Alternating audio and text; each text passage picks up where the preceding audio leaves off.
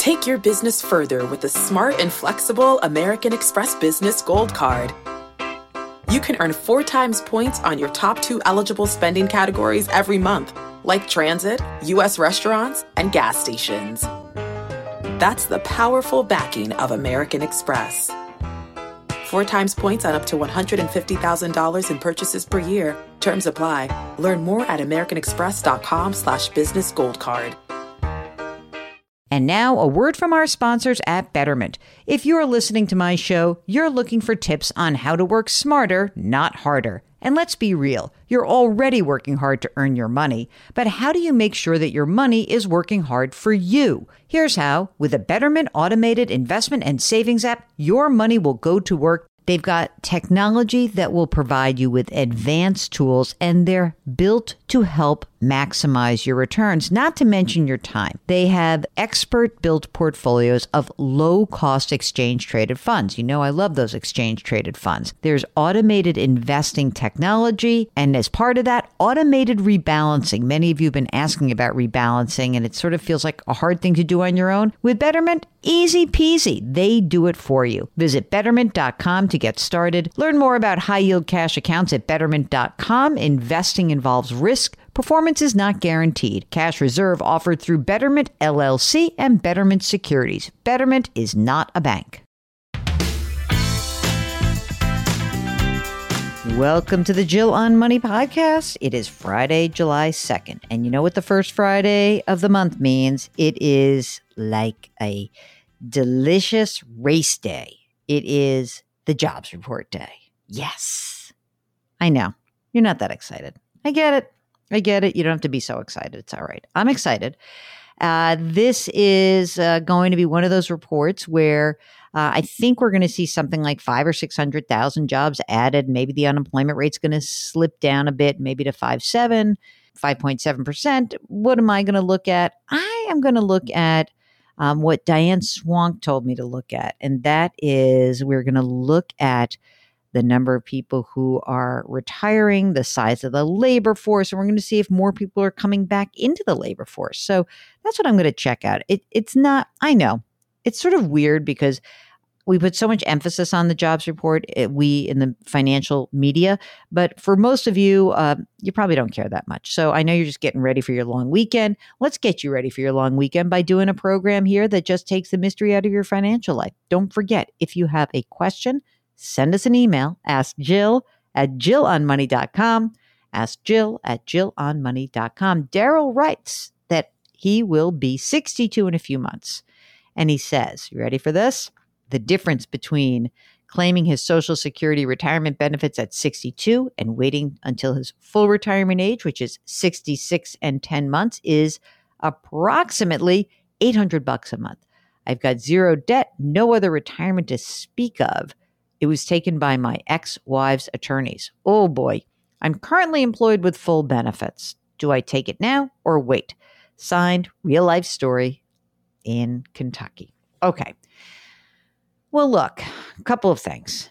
If you don't need to take this money, okay, what I would really encourage you to do, especially because you have no other really retirement to speak of, is to wait. Because by waiting, that is basically guaranteeing you more money in the future. So especially because you're working, the only reason to take it now would be if you said to me you're in terrible health shape and you're unlikely to live until your late 70s. But other than that, I would wait. If you don't have a lot of retirement savings to speak of, then it's even more important. If the longer you wait, the better off your retirement benefits will be. If you could wait till 70, that would be even better. I hope that helps. It sounds like you gone through some rough times. Sharon says, I heard you counseling a man about regular IRAs and Roth IRAs. That you said it's all one pot of money, and I believe you recommended converting everything to a Roth. However, I didn't get everything you said. Explain. I'm 71 years old. I'm not quite sure what the best move is. I have carefully converted most of my money to a Roth, but I have an annuity that's a regular IRA and I think another small account. Just need to check that for sure. I'm not sure which question it was, but when I said all one pot of money, meaning that it's all your money and some of it will be taxed already, which is a Roth IRA. Some of it won't be taxed. That's a regular IRA. It's just your big retirement savings pot. The question is knowing whether or not you've had the tax liability established or not. And the Roth does make it easier. If you're meeting with Sharon said she's going to meet with her financial planner, but the one thing that is important is to ask the financial planner, I want to make sure that I don't use all of my money in non-retirement assets to convert, because at 71, you need to have some liquidity. Oh, I see. Okay. Mark is now explaining what the one pot of money is. I think we were talking about the pro rata rule about the conversion. If you have an annuity that is an IRA and you have been converting, you better talk to your financial planner about that, because that could throw off some of the calculations. If you have old IRAs and you're converting, there is something called the pro rata rule, which makes the conversion process a little sticky if you've got a whole different bunch of money that is scattered around. So what I would ask your financial planner is, am I subject to the pro rata rule with the annuity? I think that's the question you want to ask. Okay. Alexandra says, we have a financial advisor that we met through our bank. We've worked with him for about a decade. A few years ago, he decided to join a private firm, a brokerage firm, and he pressured us to follow him. We did, albeit begrudgingly. He has managed our money prudently. Returns are as expected. Provides adequate time and explanations. We're paying 1% for a $1.8 million portfolio. At times, thinking about just getting a second independent opinion as we are nearing retirement, or even going to a robo-advisor to avoid the fees and a human relationship. We generally do not like talking to financial folks. We dislike the social events that are often thrown into the mix. COVID has been a blessing in this regard. How do you end these relationships? For some reason, breaking up is hard to do. You're not alone. I think a lot of people feel that way. I think that if you just want money management, you don't really need financial advice, then you should absolutely explore the robo-advisor world. You really should. And when we talk about robo-advisors, let me tell you what this is. This is a way of using algorithms or computer modeling to help invest assets. These services are provided through big companies like Vanguard, like Schwab, like Fidelity, and they're also provided by some independent firms like Betterment and Wealthfront. But essentially, it's a way to just kind of put your portfolio on autopilot. And it would be less money, because if you're just doing straight money management, it'll be about 0.25%. So you'll be saving that 0.75%, that's 75 basis points. That's just yours. It'll be yours, flow right down to the bottom line. Boom, you'd be done. Okay. And again, this is if you don't really want the advice, that's easy to do. In terms of how do you break up, let me explain to you the way to do this, gang. You move your money out. You go to the new place and you start the process of leaving the firm. Essentially is a tape-to-tape transfer, where you go to the new firm, you say, I want to transfer all my money here, and you'll fill out some paperwork, you'll sign it, and then it will automatically transfer from old firm to new firm. You can get a sense from the new firm of how long that will take. And then you will craft a very easy email that will go something like this. Dear advisor, we want to thank you so much for your 10 years of help.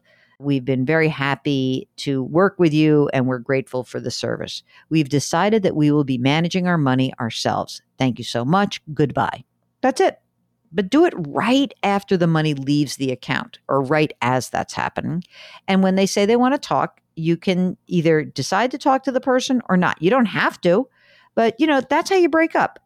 Remember the old, Mark, you won't know this. You didn't watch Sex and the City, did you? You did? Exactly. It's like being broken up on a Post-it note. That's exactly what it is. You knew where I was going. I'm so glad. It makes me love you even more that you love Sex and the City. You know why? Because it's like hanging out with old friends. Now, of course, you're a boy, but I will ask you this anyway. Which one of those four is the one you identify with? Yes, of course, we're Mirandas. Come on. Both of us are Mirandas. Your partner is a Miranda. My partner is a Miranda. We watch that show because we are like, oh my God, what are these other creatures? Who are these other creatures? Because I don't even have friends who are like that. I really don't. I'm friends with a bunch of Mirandas. I got to get some Samanthas in my life. I really do.